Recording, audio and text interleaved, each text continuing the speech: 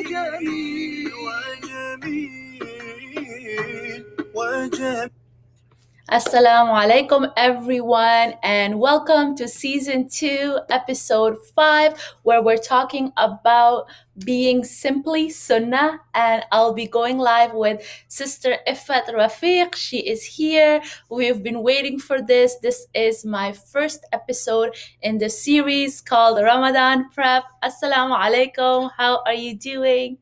Alaikum assalam. Alhamdulillah, I'm doing well. Sorry about the technical difficulties. No worries. I did not realize I needed to update. Yeah, I think Instagram made some changes in the last few days, but no worries. You're here now. Alhamdulillah. I am so happy. And I was just asking everyone in the audience to please go ahead and let us know where you're joining us from. And if you have any questions, we'll be more than happy to answer them either during the live or after towards the end. And of course, you need no introduction. You know, sister, mashallah, like you're such an inspiration. I learned so much from you. And the fact that now you're taking on minimalism, and our topic today about being simply Sunnah is such an important topic. And so I don't want to take any more time. I want to give the floor off to you if you have any opening words, and then inshallah we'll go into the Q&A. Thank you. Bismillahir Rahmanir Rahim. We begin in the name of God. He is the utmost merciful and the most benevolent. We should start everything with Bismillah and really understand the weight and the power of that. It is such a blessing to be here and to actually talk about minimalism. I'm really excited because it's not a topic that I'm often talking about. Usually it's all my other areas that I'm really passionate about, and I'm just super happy to be discussing minimalism and how it reflected the life of the Prophet sallallahu alaihi wasallam. Peace be upon him. Yes, alhamdulillah, you are right. Usually, like, you're so focused on intimacy and, you know, in Islam and all of those things, which is amazing as well. Of course, we love it and we need more of it, but we need minimalism as well, you know, especially leading into Ramadan, and really focusing on trying to make practical changes that inshallah we can continue for the rest of our lives. You know, that was my whole intention behind this series, that mashallah, of course we love Ramadan, but we also want to be able to carry on the benefits or the gems or the things we practically incorporated into our lives in Ramadan to the rest of our lives, inshallah, because there's 11 other months, you know, that we still live. Yeah, that's right. And how Ramadan affected us will show in those other 11 months. So yes, it's the fact that if we've made changes in the rest of the 11 months, it means that Ramadan really had a long-lasting effect. And that's the goal, right? Yes, subhanallah. Yes. So let's start right off the bat. For everyone joining us, you can obviously write your questions in the comments and let us know where you're joining us from. And the first question is, you know, what is minimalism? Like, you know, we hear a lot of talk, but what is it? What is minimalism? Okay, so minimalism is a philosophy or a lifestyle that is essentially about living with less. So living with less clothes, less clutter, less things, less debt, less kind of chasing the rat race, less of anything that chases the rat race and feeds consumerism. Minimalism is about just living simple and living with what you need, so that you can make space for things that are really important in your life. So that's basically how I would define minimalism. SubhanAllah. So it's like living with what you need, not necessarily what you want. Yeah, that's right. But what minimalism has taught me is that you actually, once you filter out the things that you thought that you wanted, and then you go back to the things that you need, they are actually the things that you want too.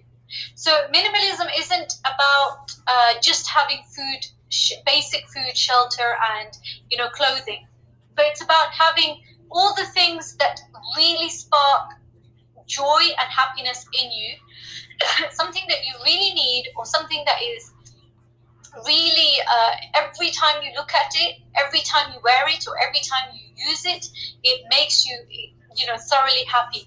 And I was very surprised to know, and all the people that I have a conversation with that are practicing minimalism, everyone has been really surprised to know that only 10% of the things that we own, or like 20 to 10 to 20% of the things that we own are actually the things that really spark joy in us, that really make us happy.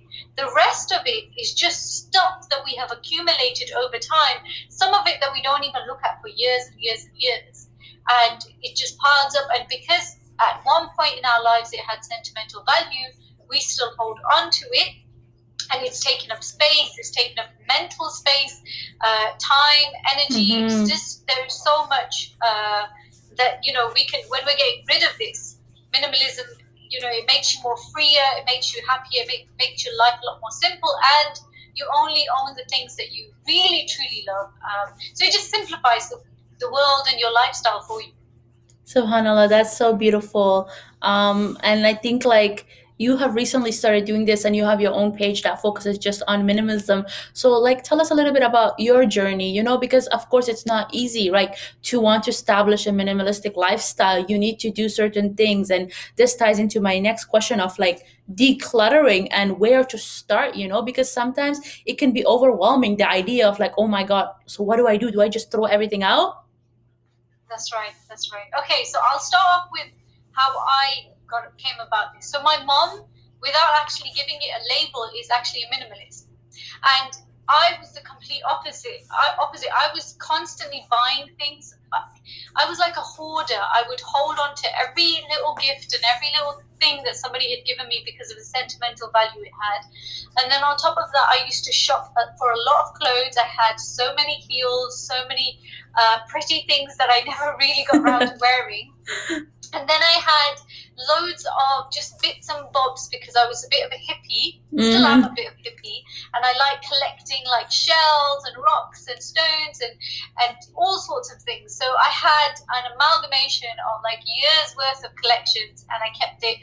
And I had to move when I had depression. I moved into my mom's house to get support from her, and it was my mom and my brother that like helped me get back on track.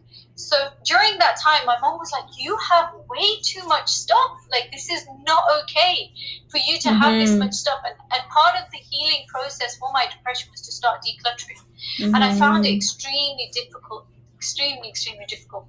Anyway, so my mom has been on my case for me to declutter for about 2 to 3 years now. Really, like, she's like, you need to get rid of all of this stuff. And every few months we would do like a huge declutter, and then we do some more, and things kept popping up over and over again. My stuff, amalgamated to the equal of everybody else in the home put together. I had the same amount of stuff as them. So it got a lot. Then when I moved back out, I still took a lot of stuff with me. And then I had my baby, and I realized I cannot keep living like this. It's not okay to have this much stuff and this much clutter, because I wasn't the type of person that was organized. So it wasn't like I had loads of stuff and I kept it really organized. I had loads of stuff and I was very messy. So so about like 6 months ago, finally took on everything that my mom had tried to be telling me for years and years and years. And I just started really shutting down on, locking down on the things that I buy, on the things that I'm getting rid of, all these charity. I went mad. I got so passionate that once Ustad woke up at like 5 a.m. in the morning, and he saw me sitting there with all these clothes out. Subhanallah. I was going mad, and I had like suitcases out and all these clothes, and he thought I was running away or something. Imagine that, 5 a.m. you wake up and your wife has suitcases filled with clothes. He was like, it's 5 o'clock in the morning. Where are you going? I was like, nowhere. I'm just decluttering. I was just so addicted to it because of how it made me feel. Of like, I kept feeling lighter and lighter and lighter. It was amazing. So where to start? So if I was to advise anybody, it wouldn't be how I went about things. I was the extreme case of like, I had way too much stuff.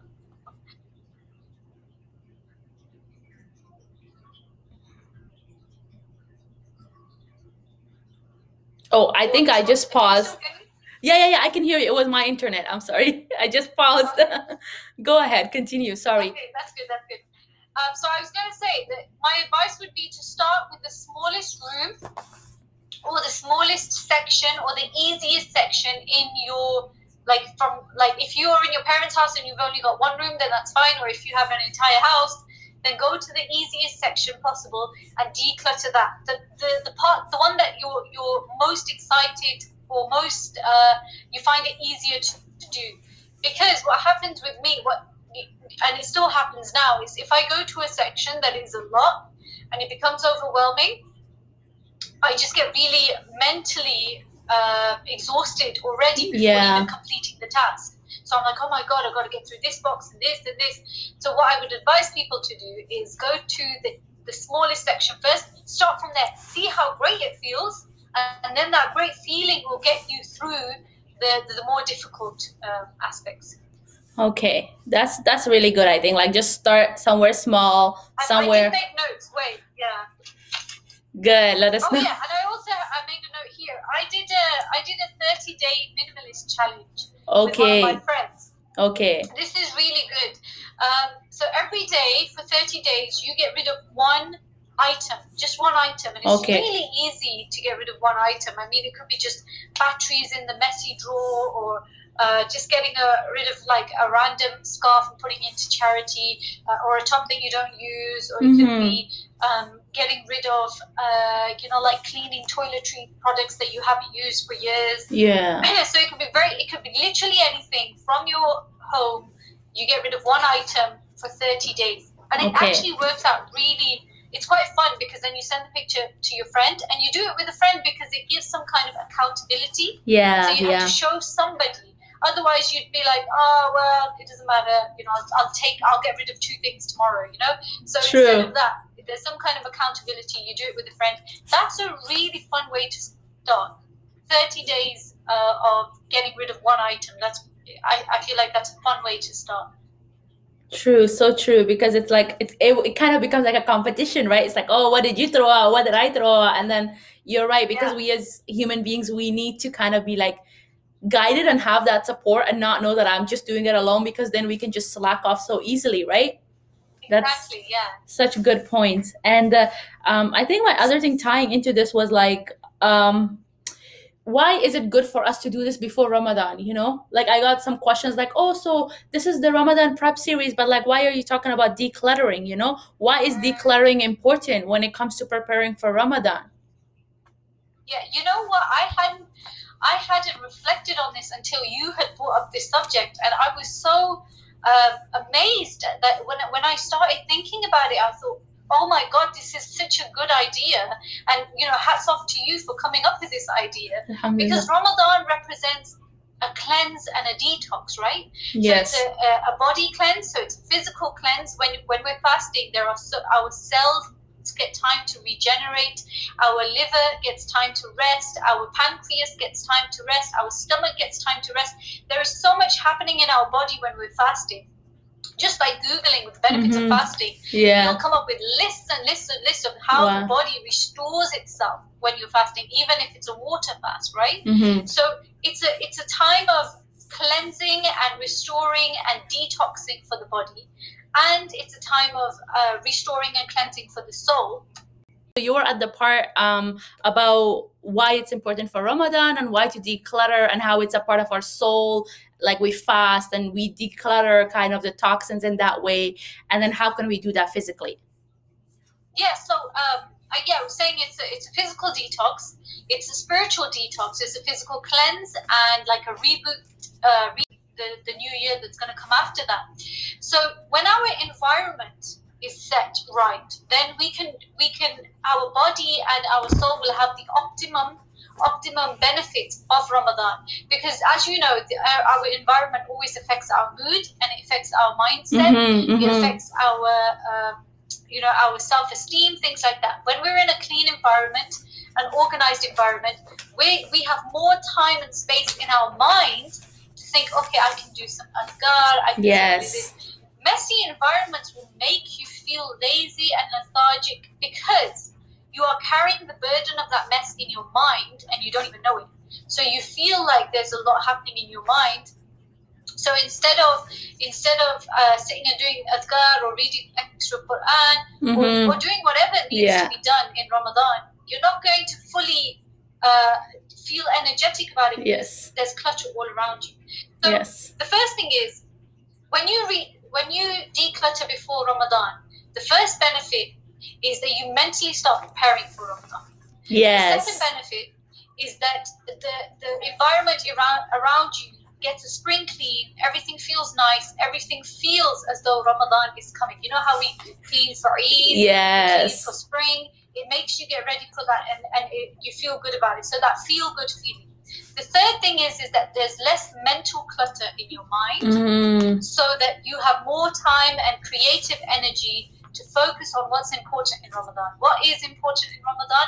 To make sure your character is being refined, to make sure that your ibadah is being refined, to make sure that the kind of foods and things that we're eating, they're being simplified. So all of these things, they have a knock-on effect. It's like a domino effect. You clean your environment, it affects your mindset. Your mindset sorted, then it affects how your actions and how you behave and what you do. So it's all like it's all mirrors to one another. They affect each other. Subhanallah, like that is so true. And oftentimes it's so sad because me growing up in my culture, being Afghan and kind of like having Middle Eastern associations and all of these things, it's like when we grow up and it's Ramadan, all we remember is food, like oh my god, the samosas, the pakoras, and this and that. I gotta start prepping, I gotta make a batch, put it in the freezer, and all of these things. But we don't do that when it comes to our soul.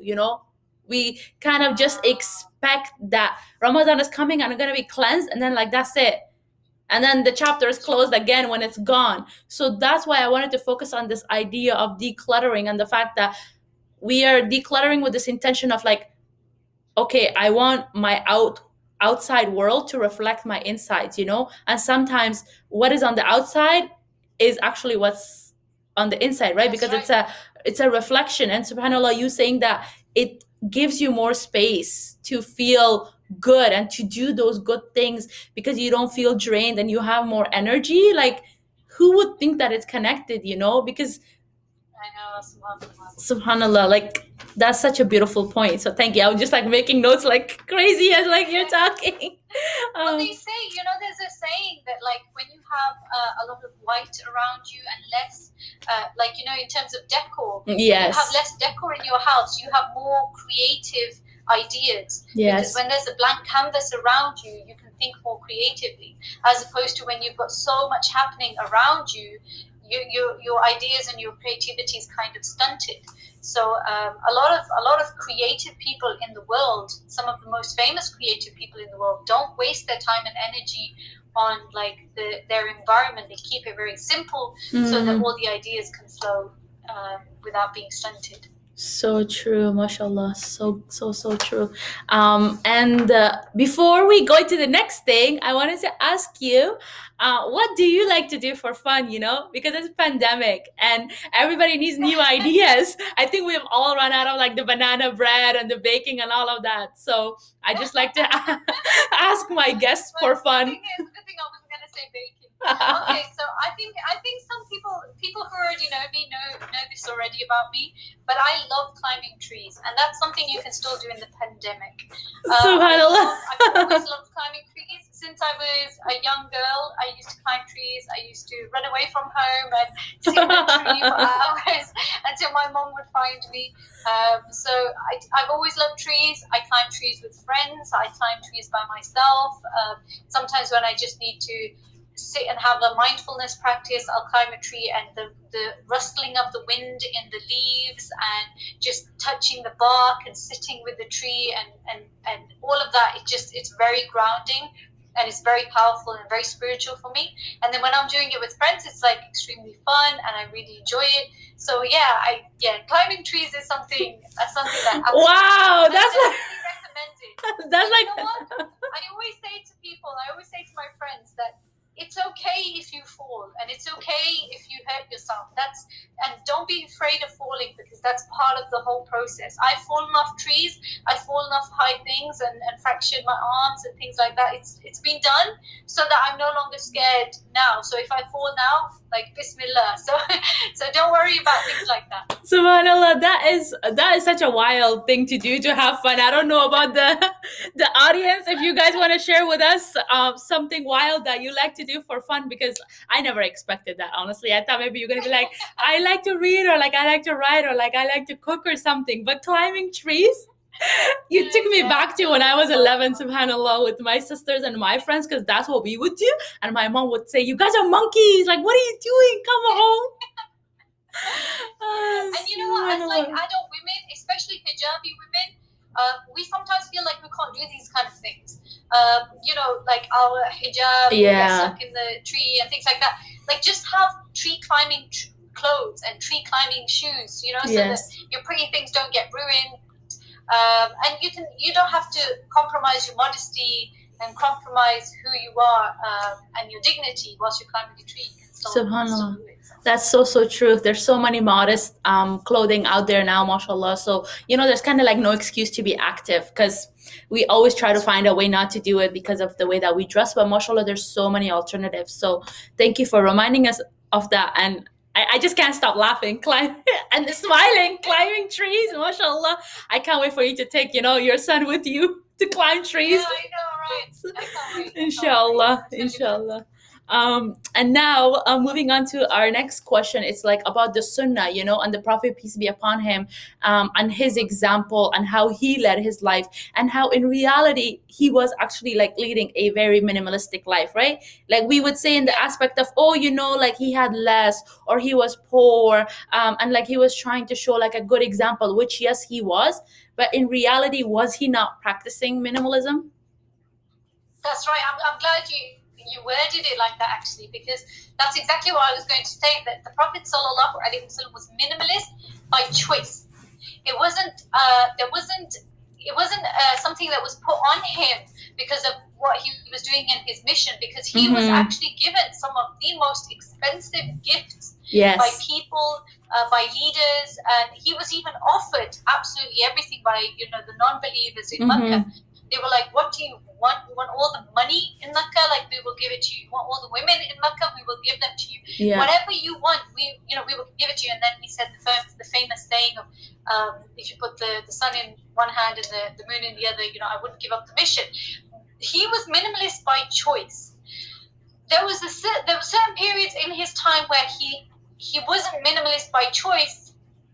But even then, if you look at the bigger picture, he could have chosen a different path in that sense too. Like when he was boycotted, when the Muslims were boycotted in the Valley of Abi Talib, in that time, they were living very poorly. They were eating literally next to nothing. They were banned. Nobody was trading with them. Nobody was giving them food, and the Muslims were being basically tortured and punished for being Muslims, right? In that time, I can understand the lifestyle. After that, when the Prophet ﷺ, especially when he moved to Medina, he could have lived like a king. Yes. But he chose to live simply. Minimalism was a choice for him. Yes. He ﷺ was so simple, like in terms of the food that he would have in the house. Sometimes, if they had spare food in the house, he would tell Sayyidah Aisha radiallahu anha to go and give it away. Yes. And Sayyidah Aisha would sometimes think, well, we might not even have anything left for dinner tonight, and you're telling me to, you know, go give it away. But the Prophet ﷺ was like, give everything away. So he chose to give things away from his house so that his household wasn't full of food, full of things, full of items to serve him, and so that he lived in luxury. Another aspect where the Prophet ﷺ practiced minimalism was what he ate and the way he ate. So what he ate, the Prophet ﷺ had access to loads of meat and loads of chicken. Had he asked any of the Sahaba at any time, I feel like eating meat, any one of them would have sacrificed what they have to give to the Prophet ﷺ. But he ate very less meat, and he chose to eat very simple food. And then how much he ate was very minimalistic. Yes. So he would always have, just about enough to help him survive. Yes. Another hadith that my husband reminded me of, which was so beautiful, is when he was walking past one of the companions who was making wudu, and he, sallallahu alaihi wasallam, said, "There's so much. This is so much waste." I'm paraphrasing here, but he was like, there's so much waste. Yes. And the companion replied, like, can there be waste even whilst you're making wudu? He sallallahu alaihi wasallam said that even if you were in a flowing river and you were to make wudu in that river, you would still, there's still a chance of you wasting the river water. So from that we learn that even when you're doing a ritual act of ibadah towards God, this is not even self-serving like food is, or self-serving like the luxuries that we have in our life. Even when we're doing something for God, yes, and it's selfless, it's an act of ibadah for God, we shouldn't even be practicing waste then. We should be so minimalistic in how we even make our wudu, that like only 2 drops or 3 drops should be flowing from your arms when you're cleaning your arms and things like that. So subhanallah, the Prophet ﷺ practiced minimalism in every aspect. The way he wore his shoes. Yes. If they ripped, he could have asked any of the Sahaba, give me your shoes, I like your shoes, you give me yours. He sallallahu alaihi wasallam, instead, he would sew them up and he would fix his own shoes so that he continued to live minimalist. Subhanallah, that's so true. I remember, I think it was a story about the Prophet, peace be upon him, where his clothes, they would like tear and like they would have patches. So what he would do is like he would take other pieces of cloth and like he would sew it, And I think it was one day in like maybe outside, he was sitting somewhere, it was sunny, and there was he was sewing one of his garments and there was a cat sleeping on it. And he didn't want to lift the garment, subhanAllah, so the cat wouldn't wake up, and he was just like, I think, sitting there and just sewing. And I just thought, like that is so beautiful and it's so gentle. The fact that he is sitting there and he is sewing his own garments, and the fact that, like you said, he could have had the best of the best, and he could have lived like a king without any questions or any worries from anybody, because nobody would question him like, oh, why are you taking more or this or that, right? Because that was his status. But subhanAllah, he chose to have less while he gave so much more. So that is like one. I just want to clarify here that having less or living simple does not equate to piety. So when we talk about the Prophet ﷺ having less, sometimes what happens is people then associate having less or dressing like a poor man or not dressing, in expensive clothes, that equates to piety. Yes, but that's not the case in Islam. No. In Islam, there have been people of God that dress in very expensive clothes, but they just have zero attachment to those clothes. The Prophet Sulaiman, peace be upon him, right? Yes, I was literally just thinking subhanAllah. Yes, subhanAllah. I was thinking about him when you were talking, that there's even been Anbiya that have dressed so well and lived really, really well, but they just have no attachment to those physical things in their hearts. So we're not equating piety and we're not equating religiosity to living poor. What we're saying is that your life is stress-free and happier when you live simple. SubhanAllah, that's so beautiful.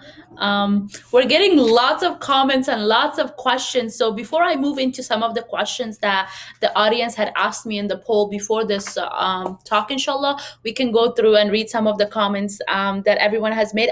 Are you able to see the comments? Not as good as I should be because I don't have my contact lenses in. Okay, no worries. I'll read them out. Noor Academy says, great topic and a great conversation. And for everyone, please write your questions down and we'll be more than happy to answer them. Sadia says, decluttering is definitely therapeutic. And then Nasreen says, I have been decluttering regularly every week. And this is the first week I haven't. And I feel like I'm missing out on something. I feel like that now, yeah. Yes. And then Confessions of a Reaver writes, decluttering and reorganizing is always therapeutic. Even rearranging my room is something I do every couple of months. SubhanAllah, that's such a good idea. That's something that I have always done, rearranging furniture. It's really good. It gives you a fresh perspective on everything. Even if it's everything's in a position that you probably wouldn't keep long term, but it just keeps the environment fresh, and then you can change things back again. Yeah, rearranging furniture is definitely a good thing. It can help you declutter, but it doesn't necessarily declutter. But it definitely gives you a fresh space. SubhanAllah, so true. And Shaheen writes, I embraced minimalism a couple of years back, but you shared some really good points. We get addicted to the cleaning process because it makes us feel lighter. How desperately we want to feel lighter. And I think this touches into one of the questions that someone had asked, like how to declutter our mind or thoughts, Like, can we declutter our minds and thoughts because we clean? Definitely. I found that taking things off my wall, for starters. I mean, you wouldn't think it's linked, but taking things off my wall and having plain white walls has definitely helped me feel like my mind has started to declutter. The second thing that I would recommend on how to start decluttering your mind is staying away from TV. Like, I don't know, are we going to talk about social media? Yes, we have a question for social media. Yeah, that's a whole separate thing, but let's talk about everything other than social media right now. I don't have a TV, and I haven't had a TV for a good few years. My mom didn't have a TV, so I kind of for the latter part of my life, we didn't have a TV in the house. And I feel like the benefits of that is that, the advertisements, and because we still watch things, we have Netflix on our laptops and our phones and stuff, but the advertisement is extra mental clutter that you don't need. So the advertisement and things like that, even with like YouTube, the adverts that they give you, that's extra mental clutter. So getting rid of things like TVs and things like that. Detoxing from people who talk about things that do not serve you, or talk about things that do not enhance you or enhance your living in any way whatsoever. Okay, so you got to declutter conversations. You have to just as actively as we declutter our lifestyle and all the stuff around us, we have to declutter our conversations. Now, whether that's you making those conversations or triggering those conversations, or another friend or a family member doing it, you don't have to cut off the family member if the family member's not toxic. But what you can do is identify, okay, when we talk about these things, that kind of stuff stays on my mind when I get back home, and I'm constantly thinking about it. There's certain things that stay in your mind, and you think about them over and over again, and you use so much time and energy on them. So decluttering your conversations. If you notice that there's certain things that aren't serving you as a conversation with your friends and with your family, then you need to shut it down and be like, you know what?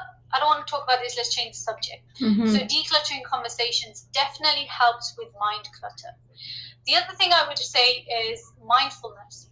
Practicing mindfulness is like doing meditation or sitting in silence or spending time in nature. When you spend time in nature, this is one thing that I've realized. Nature, and I've said this for years and years, that nature slows things down. Yes. So let's say our world is running at 100 miles per hour, and all of a sudden we just go and take a walk in nature.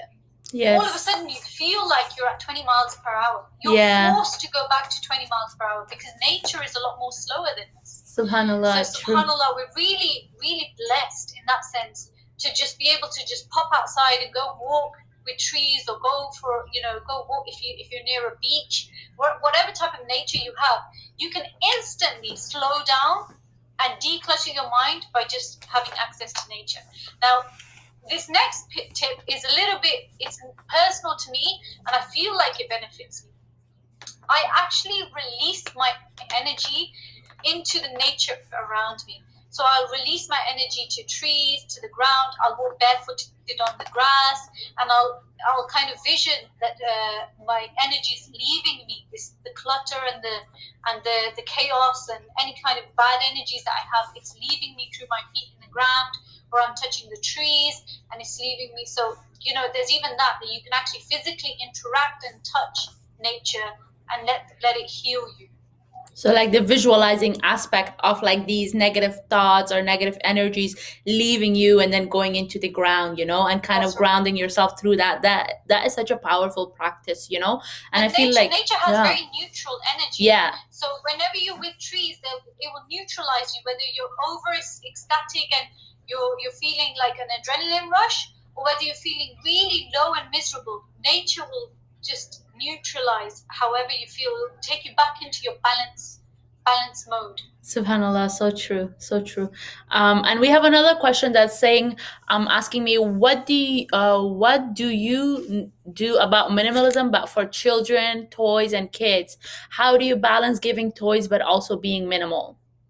Okay, this is a really, really good question, Yeah. because I'm actually reading a book about how to be a minimalist mom and how to parent very less. So I'm just give me, just give me one. Sure, sure. I need about 10 minutes. No worries. So I was just, sorry, it's just Ustad just came in. No worries. So I was reading a book about minimalist parenting, and in there it's just saying that you can actually, the things I've learned from it, the fact that children have like 200 toys and then they'll only actually play with about 7 of them. Yes. So things like that. So you can have very doable activities, doable goals, set very doable goals with your children. For example, you can have a box, and you can have one box, and you can say to your child, you can keep everything that fits into this box. And every time you want to buy a new toy, you can replace it. You take something out and put it in charity, and you make one child happy, and you can take something and put something new in it. But anytime this box overflows, then we need to detox and declutter this box. And children are happier when they have less toys. When they have, I was reading like the statistics that the more toys they have, the less they play with them. Yes. And the less toys they have, the more creative they are with the few that they do have. Subhanallah, that is so amazing, because I see my, like, nieces and nephews, and then my sisters are always like, what do we do with this much toys? They're not even playing with them, half the time they're just laying there for me to pick up or clean or put away. Yeah. Subhanallah, that is so true. So that was a really good question. And the next question that we have is, how often to declutter? I think we kind of touched upon this. Like you could do it, like once a month or like a couple of weeks, or how do you stay consistent so that you don't pile up too much, and at the same time you don't throw too much away too soon? Like, is there too soon for something? Okay, so in my research, what I've been doing with minimalism, there are rarely times that you actually regret that you feel like I shouldn't have thrown that away. So I've been decluttering for about 6 months, 4 to 6 months, and I've got rid of so much, probably about 70% of my stuff. And from that, I probably regret throwing away 2 items from like hundreds and hundreds of things. So actually, the too soon is never really a thing. However, you can have a rule for yourself. So with clothes, if you haven't worn them in 30 days, you probably don't need them. If you haven't worn them, unless you're doing like a winter pile and you're storing the winter pile away in the summer pile, which nowadays probably doesn't work because we buy new clothes every season anyway. But if you are one of those people that has bought really good quality things and you think, I'll definitely use this next winter, then you can put those things away. But if you haven't used something from your wardrobe for 30 days or probably 60 days, give yourself 2 months, then that's something that you can get rid of.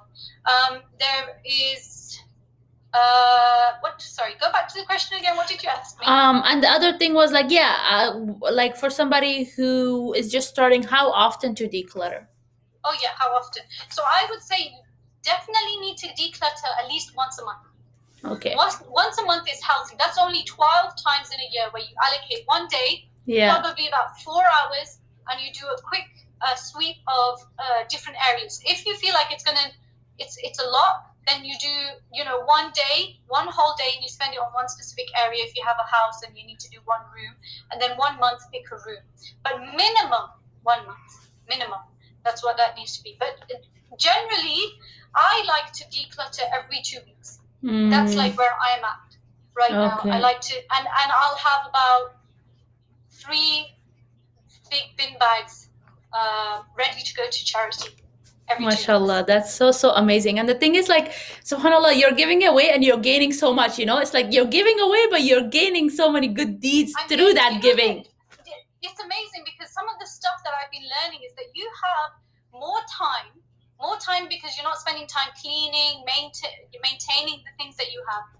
You have more money. Yes. And then you can spend that money on like the things that you really treasure and the things that you really value.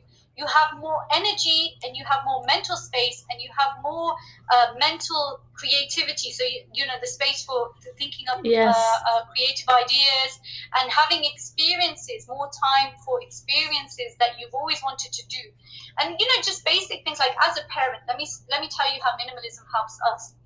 When we cut down on the things that we're buying, we have more money to spend on us as parents or us as you know, taking a break from our children and maybe you know, paying somebody to take care of the babies or the children, things like that. So you can, you know, you have more time to spend on your well-being and your care as opposed to just accumulating things that aren't really going to make your life more stress-free. If anything, they're just going to add to the stress.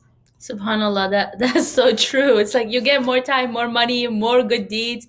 That is so beautiful. And now we're going into the social media question because I got a few of them just basically around the theme of reducing social media clutter, you know, how to declutter from social media, because nowadays we are so connected. No matter how much we say it, we're still going to be on our phone at least 2-3 hours a day, you know? That's right. So there's no way of avoiding that, but how to be conscious and how to declutter in that area.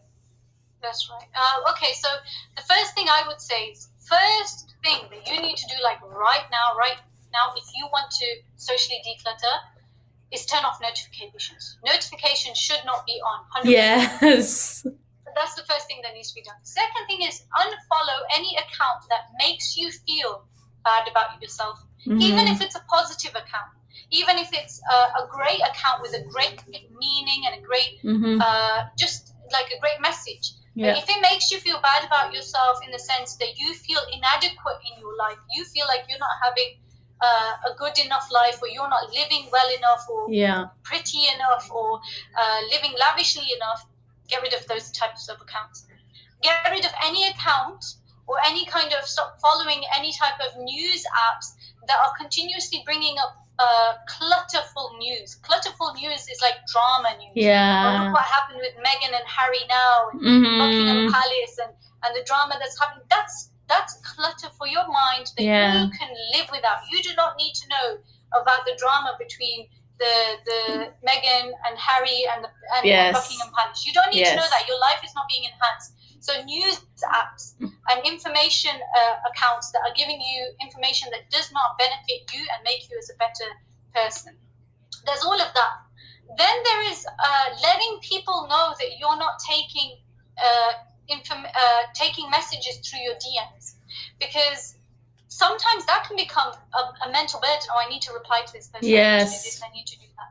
So, you know, you become very like, you're carrying the weight of, I still have, like, especially for me. So I have probably about 300, 400 unread messages. And I know daily when I go into my DMs, I hate it. So now I've just got rid of the option of, like, I put, don't send me any DM messages anymore. So things like that. If things like that stress you out, then just get rid of those things. So there's small changes that you can make to make social media easier for you. But what I do intend to do, and I recommend other people to do, I haven't done it yet, is hopefully, inshallah, get rid of social media off my phone and just log into it from my laptop, which I don't open, you know, every day. Yes. So that's the goal. That's where I'm trying to get to, inshallah. And if you guys can practice that now, I mean, think about it. If social media is bringing you money, bringing you clients, bringing you like some kind of income, then you have some kind of reason to be on social media. Yeah. If it's not bringing in money, then it's and things like that. So that's so true. For that reason, I don't say get rid of it, but what I say is really seriously monitor how you use it. Subhanallah, that's so so true. And yeah, I mean, even I'm thinking now for myself, like I'm on Instagram so much nowadays, and one thing I had to do was cut off my Wi-Fi and pretend like I have no Wi-Fi because I'm still gonna go on it, so That's a really good idea. yeah, so in the morning when I wake up for like, I usually wake up at like 5:30 a.m. until like 8 a.m. I try not to turn on my Wi-Fi, and I'm like, I have no Wi-Fi, there's no Wi-Fi. I'm gonna go plan my day and this and that. And that at least helps me because I've noticed I become very drained. It mentally exhausts you and takes all of your energy away. And It does.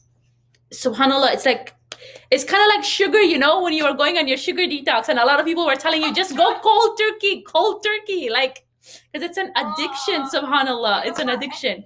Like it's like your fingers are like they don't know what to do with themselves. They don't know. Like, and when you sit there Yeah. idle and you're just like, I have, I'm standing in a queue or I'm waiting for something. I could be on my phone right now. It's just like we're so addicted to it now, and I find myself struggling, with that. So I find myself really itching to grab my phone when I'm in an awkward position, when I'm waiting for somebody in a waiting queue or something, in a waiting room and stuff, and then I have to control myself and not pull out my phone and go onto social media because I'm like, this is because I was listening to a podcast a couple of weeks ago where they were saying that those moments in life where you're at the traffic lights or you're waiting at a bus stop, those moments when you're waiting, they're so crucial for you to have thoughts and inspirations and to download and process what's happening in your day. When you don't have those silent times, then you get even more drained by the end of the day.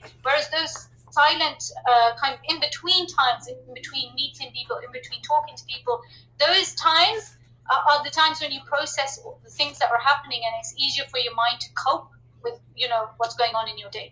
Subhanallah, that's so true. I never thought of that because you literally get no time to yourself. And then let's say nighttime comes and now you want to sleep, but you can't fall asleep because there's so many things that you need to process and that you need to think and that you need to go over before you can actually put your head down and rest for the night. So wow, subhanallah. Right.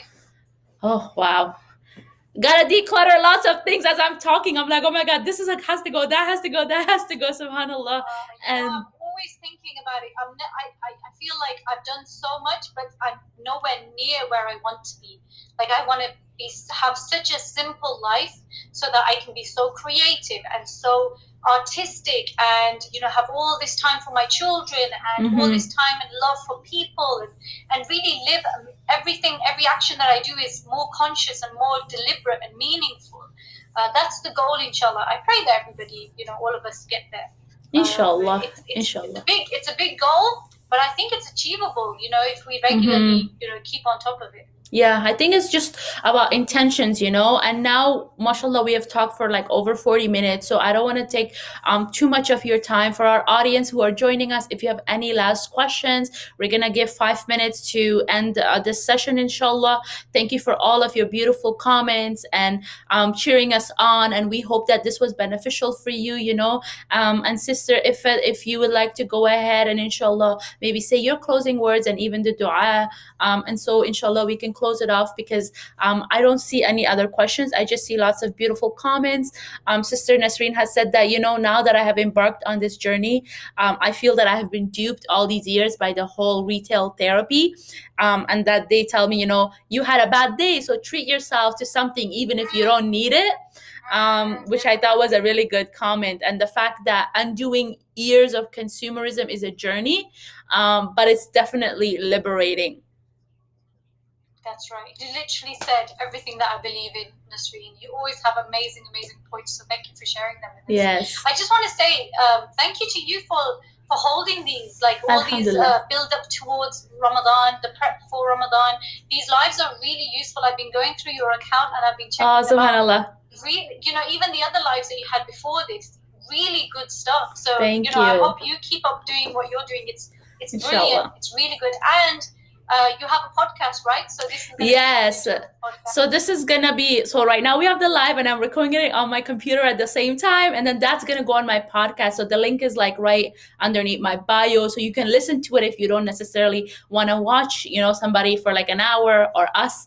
And so Alhamdulillah, it's been a month now and it's been going really great, and I never expected it, right? But again, it's that intention. I said, I'm gonna do it. Let me just put my intention there. I want to do something good. I want to talk about subjects which we need in our community that we kind of know about, but we don't openly talk about and embrace.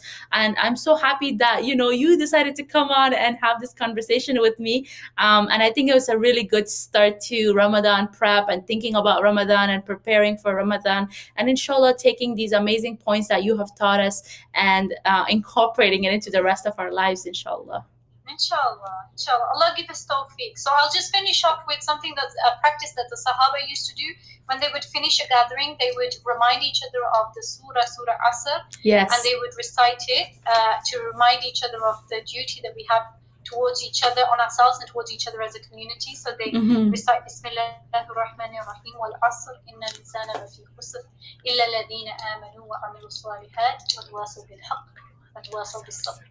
And that is, Allah swears by time that verily man is in loss except those who believe and do good deeds, and those who encourage each other towards goodness and patience. So Allah give us tawfiq. Allah give us tawfiq to practice minimalism, to live simply, to follow the Sunnah of the Prophet sallallahu alaihi wasallam, to choose to live simple, so that we have more time, more energy, more money, more space in our lives to focus on things that are important, like ibadah, like refining our character and establishing good relationships with our kin.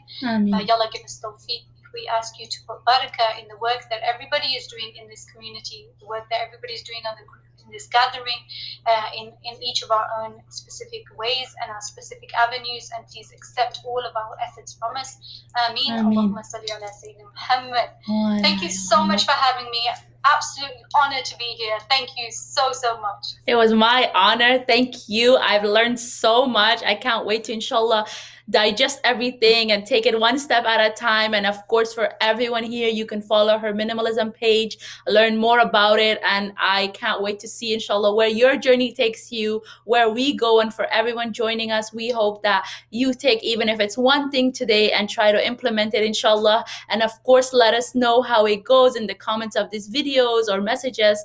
And I am so happy to have had you. And this is the closing to my session today. So thank you, everyone. Assalamu alaikum. Have a great night. Take care, everyone.